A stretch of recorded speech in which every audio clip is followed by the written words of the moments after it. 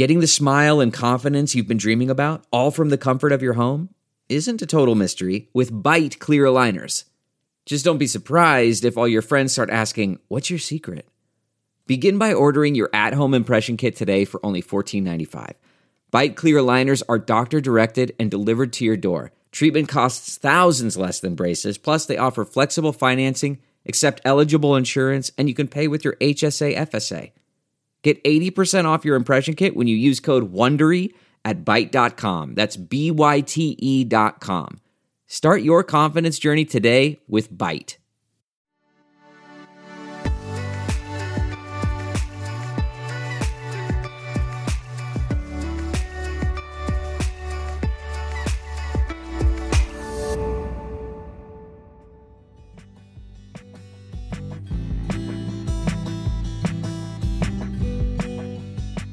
This is the Heart of Healthcare podcast, and I'm your host, Hallie Tecco.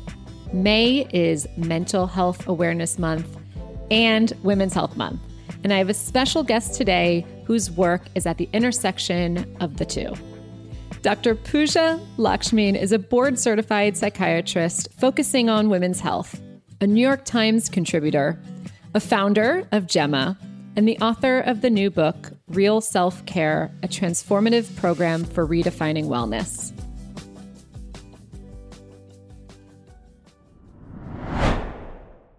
Pooja, thank you for being here today. Thank you so much for having me, Hallie. It's a pleasure to be here. I want to start by having you walk us through your own journey and what brought you to where you are today. And I especially want to hear about blowing up your life at 28 when you dropped out of residency and joined a commune/cult. Yes. Let's just dive right into it and just get it all out into the open. So I'm a psychiatrist. I specialize in women's mental health, and I am 39 now. I live in Austin, Texas, but about a decade ago, like you said, I blew up my life and I went very deep into extreme wellness.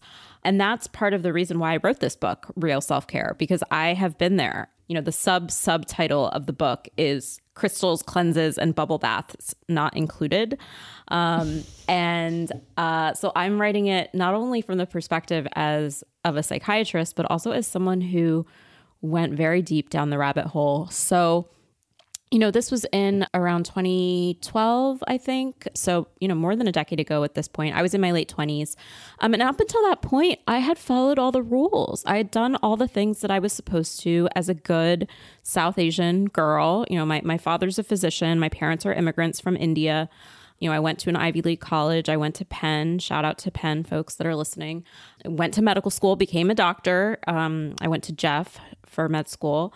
Matched at my top choice residency, I got married. And so it was like, I checked all the boxes off the list. Right. And so for the first time in my late 20s, I was like, okay, well, let me figure out how to be happy. I've done everything that I'm supposed to. Now, how do I be happy? And of course, like that didn't work because I had constructed my life based on everyone else's values, not my own. And I didn't even really know what my own values were, to be honest. And then on top of that, I was training to become a psychiatrist. I was in my second year of my residency. And for folks who are familiar with psychiatry residency training, the PGY 2 year is a particularly tough year in that you're working on inpatient units. You're working with the folks who are the most vulnerable and often the most under-resourced as well. And I was really, really disillusioned with medicine and the medical system. You know, I was questioning everything. You know, it was like things that are, we now know in 2023 that the medical establishment is deeply broken. But, you know, more than a decade ago, this wasn't part of kind of common conversation. So even things like, you know, a patient comes in and they're unhoused and what they need is housing, but all I could do is write prescriptions for medication.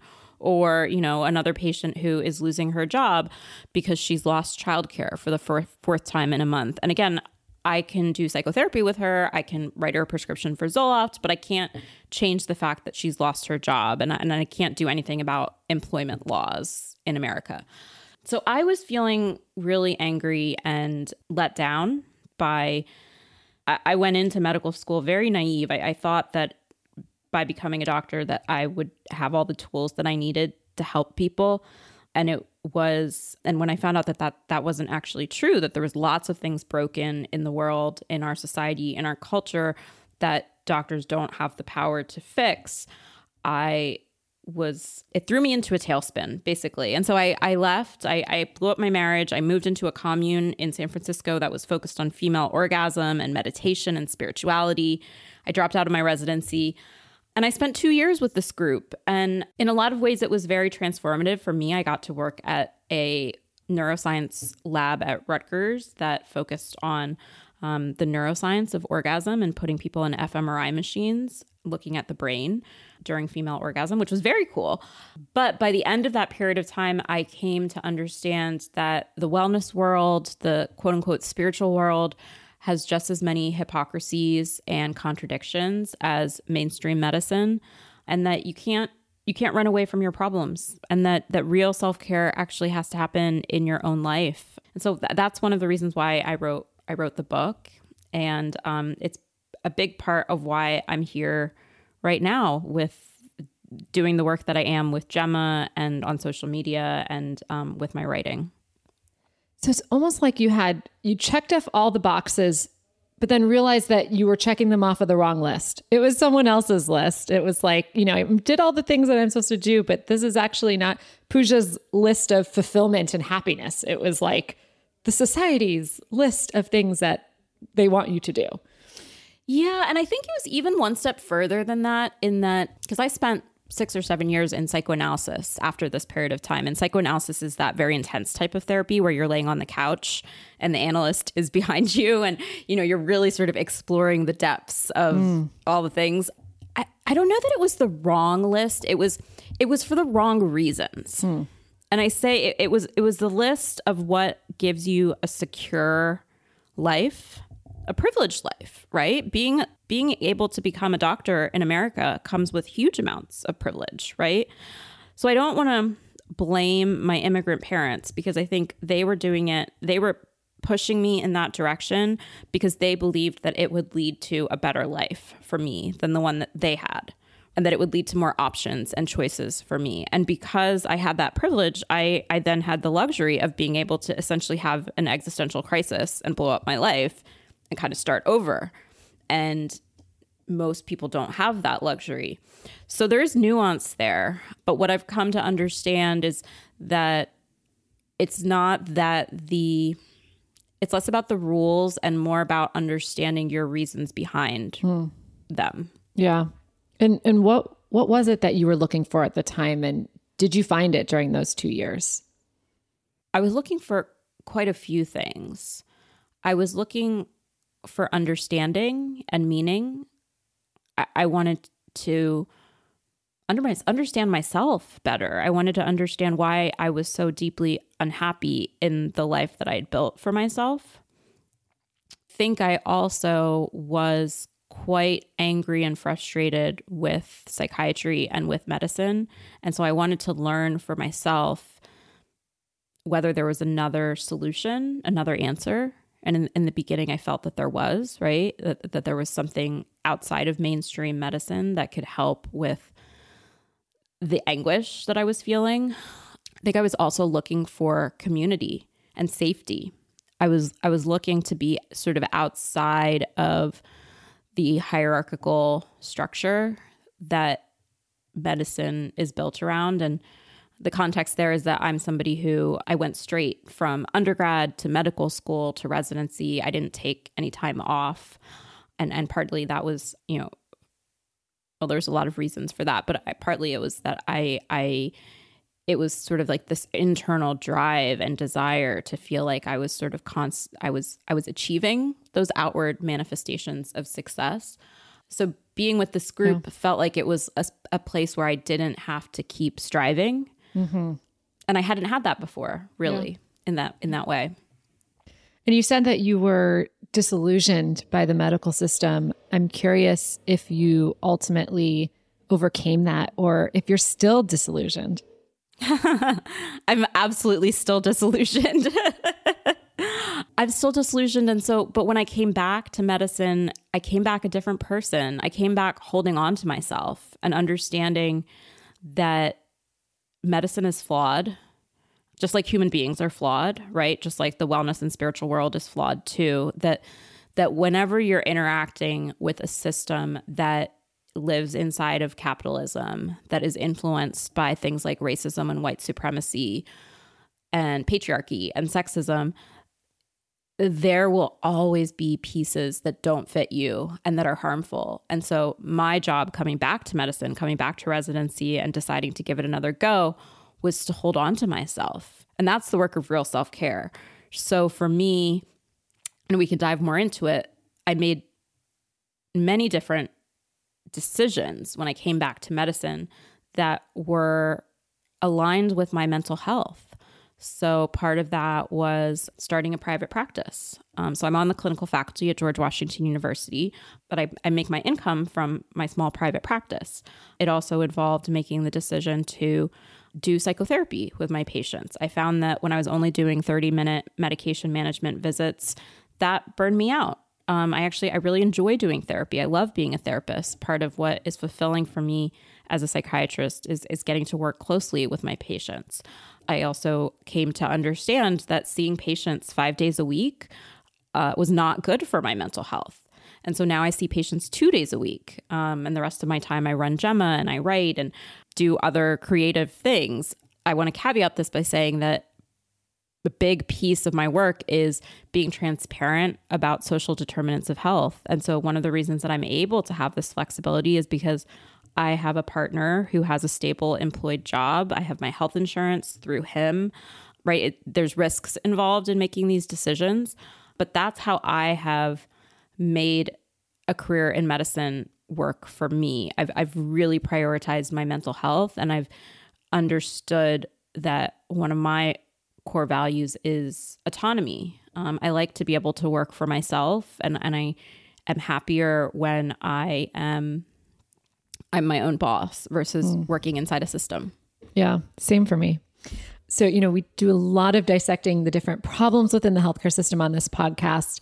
So a question that I like to ask is that if you could wave a magic wand and fix anything in our system, and I'd really to support like women's mental health, since that's your area of focus, what would that magic wand do? Gosh, it's hard for me to answer this question in the sense that I'm not a public health expert. I'm not a policy expert. So I don't know all of sort of the technicalities of like the right solution. But maybe what I'll say is, because there's so much wrong, right? Like there's just so much is broken. So much is broken. Well, in your day-to-day, in your day-to-day, I'm sure there are certain like health insurance and coverage for mental health. Those are things that you're seeing on a daily basis, things that your patients are dealing with. Yeah. I mean, the problem is that everything's broken from the top and from the bottom. And so from a patient perspective, you can't find a therapist or a psychiatrist that takes insurance if you live in a high cost of living area, right? Yeah. Nobody takes insurance. When you call your insurance company to find people who are in network, all of those people are not taking patients, right? Yeah. If you are lucky enough, and I fall into this category, my insurance reimburses me. I get 70% back when I see my psychiatrist or my therapist. But you have to do all this legwork to submit those super bills and fight with your insurance company to actually get that money back, right? There's so much bureaucracy. And then, at even another level with kind of like actually getting your medication and having prescriptions covered, right? And the all of the issues there. So there's so much that could be changed. Sure. I think from a women's mental health standpoint, though, because I'm a perinatal psychiatrist and all of my patients are women, most of my patients are pregnant and postpartum, so dealing with perinatal mood and anxiety disorders, one of the places I'd love to wave a magic wand is in actual research funding. Like I would love to see randomized control trials that are actually looking at all of the psychiatric medications in pregnancy. So we have a lot of data on SSRIs, But like, let's see more work around stimulants. Let's see more work around like the newer mood stabilizers. Let's see more work around benzodiazepines. Like, we know a lot of those medications are actually quite low risk. And in my field, there's a lot of work around kind of educating medical students and residents about the fact that it actually can often be more harmful to take a pregnant woman off of her psych meds than to continue them, right? And kind of really getting that word out there. But I would love to see more well done research and science looking at the broad spectrum of psychiatric medications during pregnancy and breastfeeding, so that we no longer have to say to our patients, like, we don't know. Yep. Right?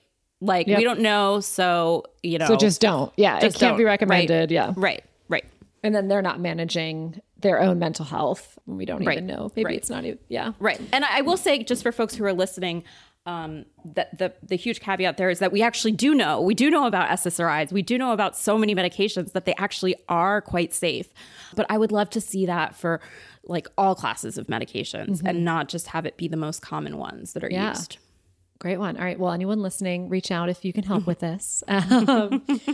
So I want to talk about being a psychiatrist and the toll that it takes on the specific group of providers. I read a study showing that psychiatrists have some of the highest rates of suicide of any profession. What's happening here, and is there anything we can do to fix this? Yes. It's interesting because for a period of time, people viewed psychiatry as sort of a cushy specialty in medicine. You know, we've always been sort of the black sheep of medicine, not real doctors, right? We're psychiatrists. But I think more and more people are understanding the load of what we deal with, and that it can be really emotionally taxing. And certainly in the pandemic, at the height of the pandemic, I think what was different in psychiatry was the fact that many of us as clinicians were living through the same circumstances that our patients were living through, right? So you couldn't really, like, it was almost like a little bit of a boundary was crossed because we were all at home. We were all dealing with the stresses of, you know, whether it was like childcare or, you know, all the different things that were going on. There was a way where the veil was sort of pierced a little bit. I think that is ultimately a good thing because it humanizes the profession, but it also makes it tough because when you're also when you're overextended in terms of your emotional resources, it becomes more difficult to bear the weight of your patient's suffering as well, right? Yeah. When I was speaking a little bit earlier of like, for me, my real self-care as a physician and as a psychiatrist was getting really honest with myself about how much patient care I could do, right? And this was pre-pandemic, but I think during the pandemic, it came into view for more folks who work in mental health, like understanding that I can't just push myself to the limit, right? Like there's a consequence to that. And I have to know what my boundaries are. I have to know what a reasonable patient load is. I need to pay attention to how I feel, right? And how I feel is important to the decisions that I make about my career. And I'll say to that, there's a lot of guilt that goes with that in the mental health profession because we know how long the waiting lists are. You know, we know how hard it is to find help. Yeah. And if you go into this work, you do it because you are driven by wanting to help people, right? So there is this difficult decision-making that you have to come to peace with on your own, that your own mental health matters, that it's not that if you don't take care of yourself and you don't have boundaries for yourself, then you will burn out and then you will end up leaving, right? And that's not helpful to patients either. You know, one of the questions that you asked was around what is the solution? Yeah. And I think, I don't know how to achieve this. I can't answer that. But I do know, like, from a solution standpoint, like what psychiatrists and mental health providers need is we need more agency, right? We need, like we were talking about earlier, if you're seeing like 30 patients a day and doing like 15-minute med checks, like that's terrible. Like, yeah. I know a lot of community psychiatrists that's their week, right? And I can't I can't work like that. That's just, it's not, my mental health is really impacted then. And so we need workplaces and structures that support the autonomy and the time of mental health treatment. And the thing is that mental health treatment is actually care work. It's care labor, right? It's time intensive. You need that 50-minute session. You need that whole session, right? And when we're in an RVU productivity-based model, there's a huge values misalignment there, because in those types of systems, the impetus is to squeeze more and more productivity out of the psychiatrist. Yeah. I'll say one more thing on this is that I think teams are really important. As a resident, I worked at core service agencies, and when I was working on a team that was truly multidisciplinary and that was truly respectful of all of the different perspectives that people were bringing, whether it was the physician, the social worker, the case manager, the occupational therapist, that teamwork, that's what buoys you, it buffers the stress as well. So if you're inside a system where there is a real team and that team, everybody's pulling equal weight, that's really powerful too. The problem is that in a lot of these work environments, the physician or the psychiatrist is sort of put in a corner and said like, okay, well, you're just a quote unquote prescriber. So you just see patients every 15 minutes and like write your prescriptions and like here, oh, you get a 30-minute lunch break. But other than that, like just write your prescriptions, do your notes, and that's it. And that's just that's a crappy place to be. Yeah. One question I have just following up on that is, I imagine a psychiatrist or therapist of any form having hours and hours of really heavy conversations that you have to be on for, you probably end the day just with like a heavy load, just like a sense of like a dark cloud over you almost, because it is taking everyone's traumas and processing them, helping them process. Do you feel like mental health professionals are getting the mental health support they need? So like, do the psychiatrists have their own psychiatrists to support them in supporting others? Yeah. Good question. Very important question. Yeah. Yes, they should. And I do. I have a therapist and I have a psychiatrist. So yes, we should be. And I think we need to normalize that in psychiatry as a profession. It's one of the reasons that I started my social media account as well, is to kind of to humanize the profession. So yes, absolutely. That people who work in mental health absolutely should and often do have their own therapy support. And I think we should be talking about that more. To the first point or your first question of like, is it really heavy? It's actually funny because I find doing therapy with my patients to be much more energizing, even if it is a really hard session, even when there is grief and heaviness, because in that 50-minute session, the whole goal is that I'm there with my patient. I'm helping them reframe how they think about it. Like we're not coming to a solution every session, but we're coming to a shared understanding, and it feels like there's movement, right? Like, yes, it could be really sad and hard, but when there's movement, that energizes me. And I wouldn't have gone into psychiatry if that wasn't the case. I know that this is not everybody's personality is like this, but that's energizing for me. I actually am less energized by just like writing a prescription for somebody who is generally fine and stable, and there's like not really anything to like sort of like work through, So it's less about the stuff being heavy and hard, and it's more about, do I get to use my time with that person in a way that feels useful for them? And then in turn, I'm able to internalize that and feel like I'm in alignment with my values and with what how I enjoy spending my time. And again, like that comes back to agency, right? And I think that's why it's so hard for many physicians, psychiatrists, mental health professionals when you're employed by a big system and you don't have that flexibility or agency. We'll be right back after the break.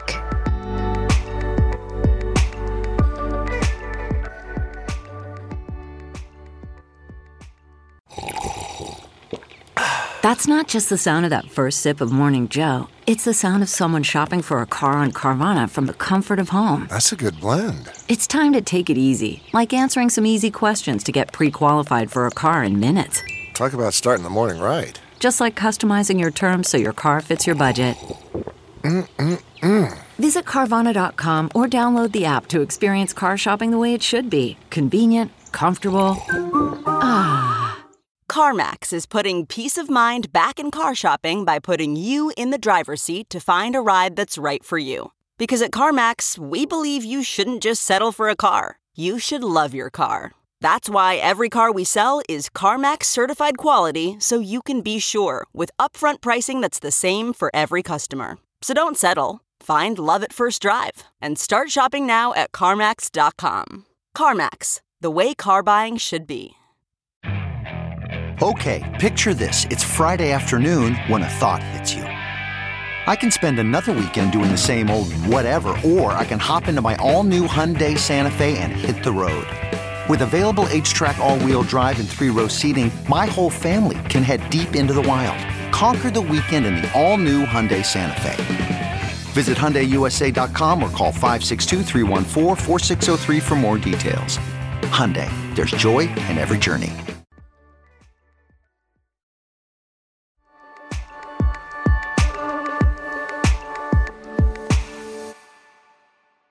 Over the years, we've been promised that self-care, bubble baths, spa days, face masks, jade eggs would solve all of our problems. But I think now we're all looking around and realizing that we're just as stressed and burnt out as ever before, but with less money because we spent it all on self-care. You coined the term faux self-care to describe these very temporary relief valves that have been ineffective at best and harmful at worst. When did you identify this disconnect, and how did you kind of have this, or when did you have this like aha moment that this was something that needed to be corrected? Yeah. So, I've been thinking about it probably for the past decade, like since my own personal experience with extreme wellness. But it was around, I think it was 2018, I wrote a piece for Doximity, which is a physician website, and it went sort of viral. It was called "We Don't Need Self-Care, We Need Boundaries." And it was all about how in medical culture, we're sold sort of these resilience workshops and mindfulness and all these different things, when in fact, what women physicians needed to do was to learn how to say no and set boundaries and to set limits with these systems that were just extracting productivity for us. And right, like wellness wasn't going to solve that. And that evolved to me writing for the New York Times, and then led to writing this book proposal.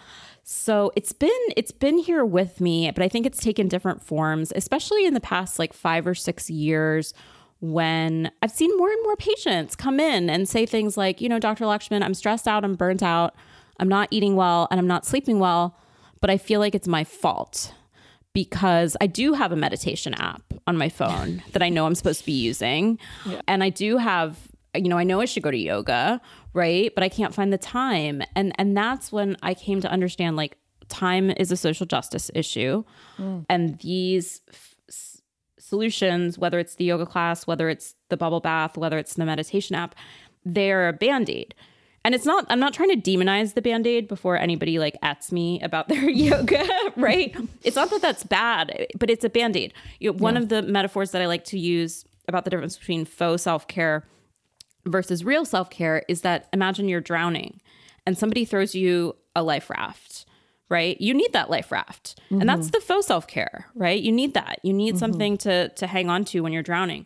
The real self-care is, what is your plan to swim to shore? Like, how do you get back to shore, right? And that's something that only you know what that is. And you have to figure out what that map is. That's the internal, invisible work. And everyone's path back to shore is going to look different. Yeah.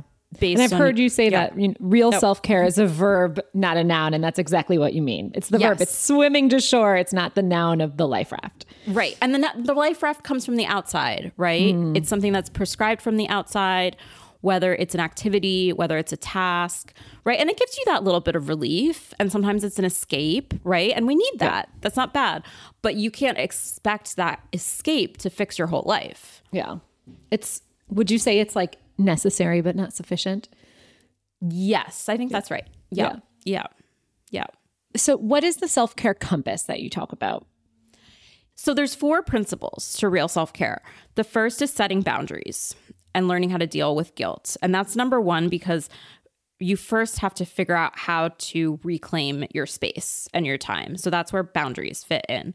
Principle 2 is self-compassion, learning how to talk to yourself with kindness and with respect. The third principle is where we get to the real self-care compass. So principle 3 is about identifying your values. And then here's the really hard part, actually making choices that are aligned with your values. And I'll come back to describing it, but just quickly to round it out, the 4th principle is understanding that this is power. This is how we get power back from these oppressive systems, whether the system is the healthcare system, right? Or whether it's the medical system, whatever it is. When real self-care is personal and not commercial, then we have a fighting chance of getting to collective action and collective change. So the real self-care compass is a tool that I created to help give you a visual map of your what, your why, and your how, or essentially sort of looking at your goals, looking at your values, and getting clear on why you're designing your life in the way that you're designing it.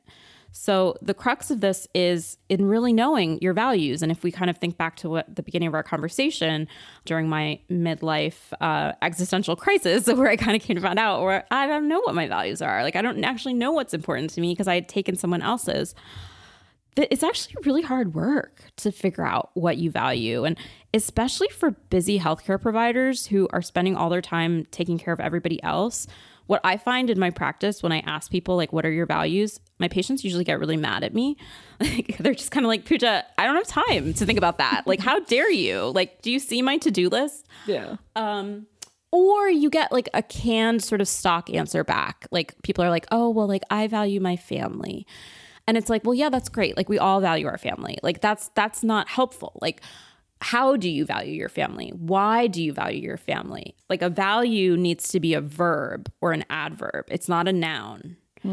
And so in real self-care, the way that I come to it is indirectly, right? Because when you ask that question directly, you don't get the real answer. So you have to kind of come to it indirectly.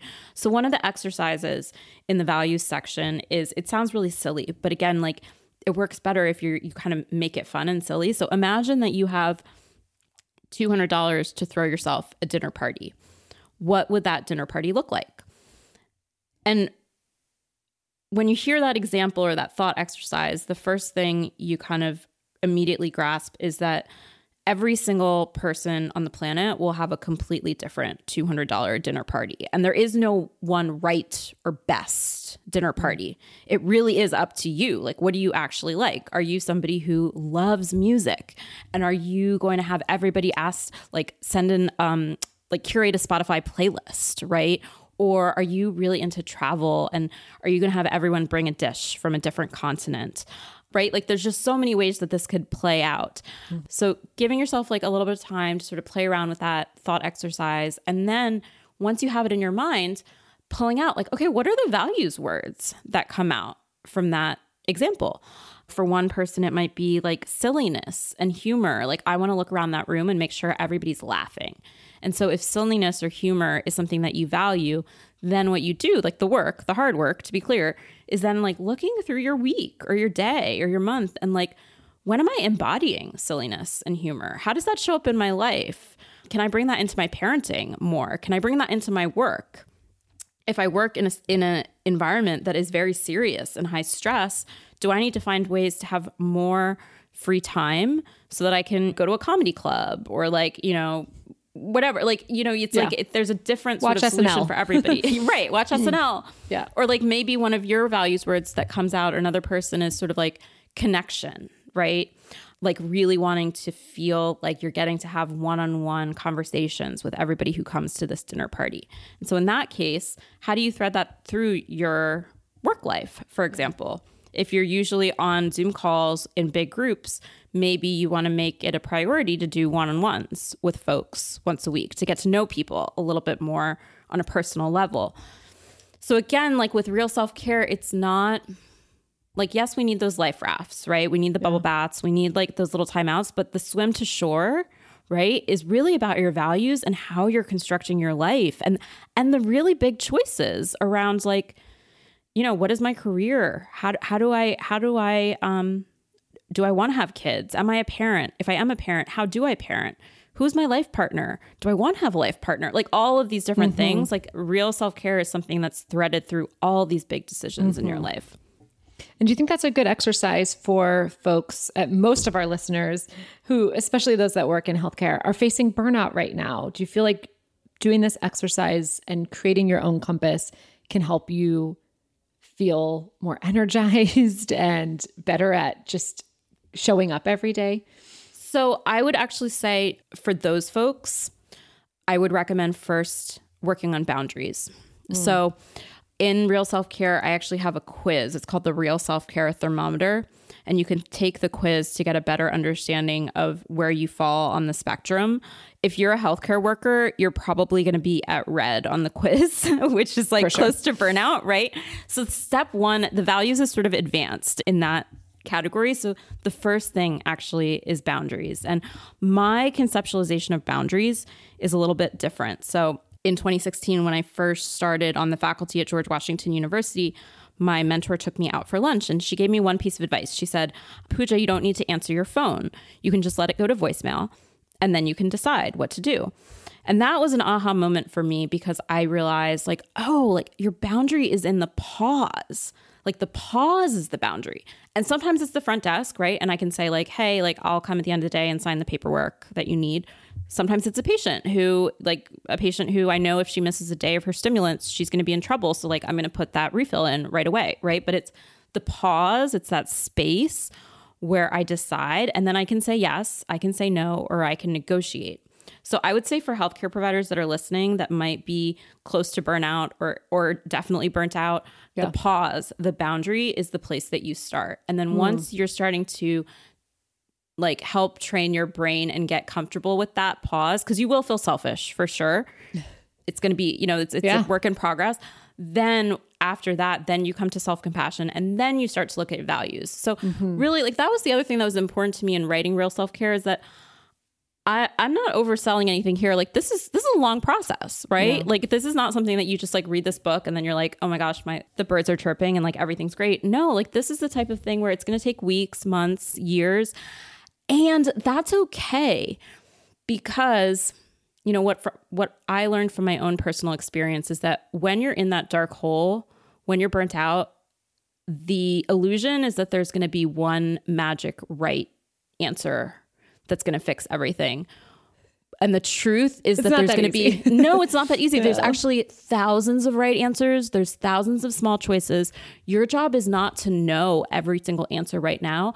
Your job is to just follow that small path, right? And it starts with boundaries, right? And then you just keep following that thread. And it's still a process for me. Like I'm in a new loop now of writing a book for the first time and being on a book tour and talking about it and trying to balance Gemma and my patients and being a mom, right? And so this is another loop for me of real self-care. It's not something that you just like know it and learn it and then you're done. It's something that you're just constantly navigating. Yeah. Yeah. I don't know how many times my reply to emails is like, I'm just over capacity right now. Reach back out in March. And I don't know what I think is going to be different in March, right? But just like putting it off makes me feel better, but it actually never lightens up. So I feel like I need to kind of rethink about how I set those boundaries with some of just the inbound I get from people.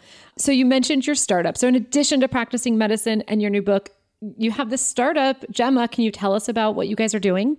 Yeah. So Gemma is the Women's Mental Health Masterclass focused on impact and equity.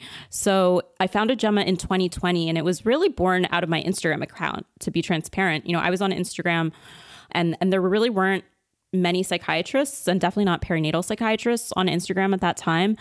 And I wanted to be able to provide evidence-based education and have it not have to be on social media. And so I started doing Zoom classes about pregnancy, postpartum, and mental health.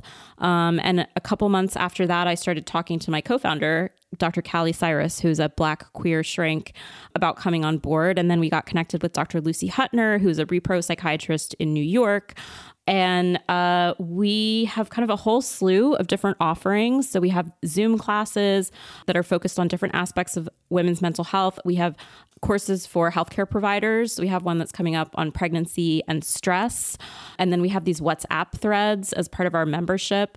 And I'm going to be doing real self-care for healthcare workers in 2024. So we're kind of in this space right now where we're navigating a whole bunch of different offerings, all under the same umbrella of women's mental health across the lifespan and an education focus. So we do not provide clinical services. And this is by design, because all three of us really feel like our strength is in the education that we do. And all three of us see patients in our own practices.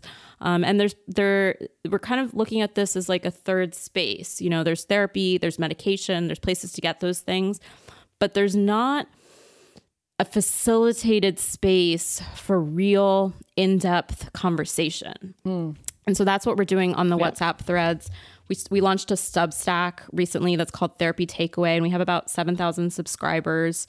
So yeah, it's kind of an exciting time. Yeah. I will say one of the things that I've learned in the entrepreneurship process is that being a founder, writing a book, and being a mom are all like just wildly all consuming experiences. All consuming, wildly intense, and also like the same sort of like just like birth space, right? Where you just don't have a lot of control, right? And you're kind of exploring lots of possibilities and sort of like moving with a lot of different things. But part of my real self-care is understanding that I'm drawn to those types of roles. Yeah. So then it's like what we were talking about before. Okay, if you know that this is something that's values aligned for you, how do you do it and also build in buffers for yourself, right? If you're in it for the long haul, then you have to kind of craft it so it's sustainable. So I'll say one real self-care decision for me as well. June and July, I'm going to be taking Fridays off. Oh, nice. Yeah. And that's 4 day weeks. That's actually, 4 day weeks. That's helped me a lot of knowing that's coming and knowing I've made that commitment for myself. And also knowing that that's just, right, it's a little season, June and July. That's what I'm doing. And so it's like, it's also like time limited. I have too much anxiety to always take Fridays off, right? But I can maybe do it you'll for 2 extend months. a few weeks. Yeah. Right. I do want to say that I don't think I would advise anyone to do two of those three things. I do want to plug that I am a Gemma customer. It is so reasonable, $5 a month. And it's like the WhatsApp group is like a support group. I'm really impressed by the rawness and the honesty that people are sharing. It really feels like a safe space where you can kind of dig into these things, and there are different groups that you can join. Well, thank you, Haley. I actually didn't even know that you were a member. So thank you. Yes, I had to do some diligence for this podcast. But yeah, I'm really glad that I joined, and I recommend everyone kind of check out the website. It's so easy to sign up, and it's really exciting what you're working on.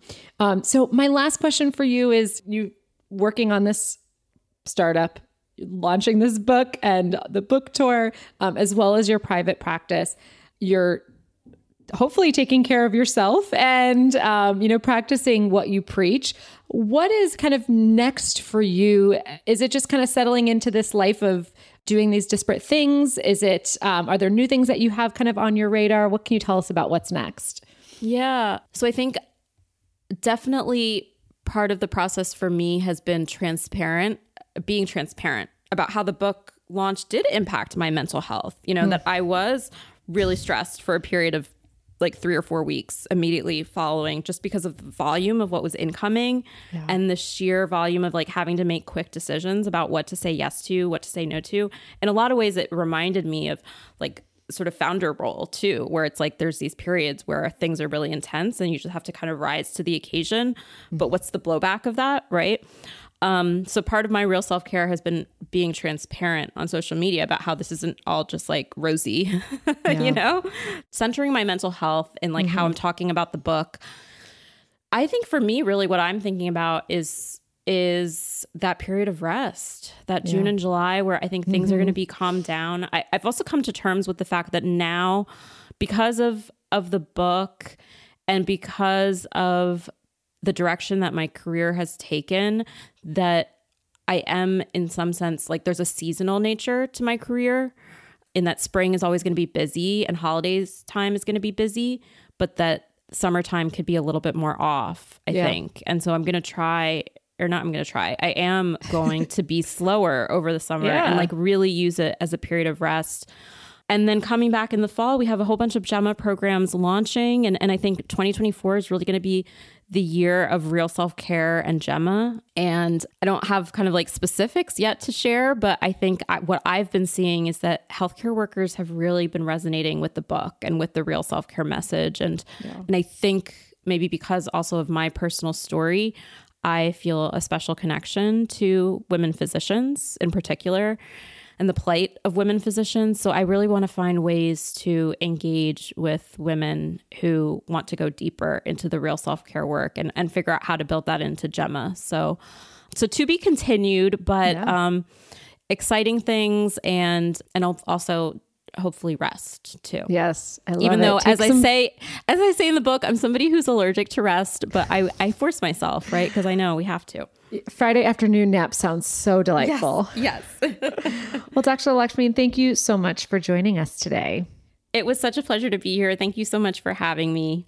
And to our listeners, thank you for tuning in. Visit theheartofhealthcarepodcast.com for episode recap and link to Dr. Lakshmin's book and all of her social media handles so you can follow her. Thank you.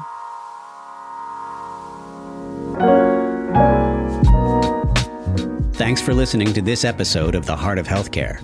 If you like the show, be sure to subscribe, leave a review on Apple Podcasts, follow us on social, and tell all your friends to listen.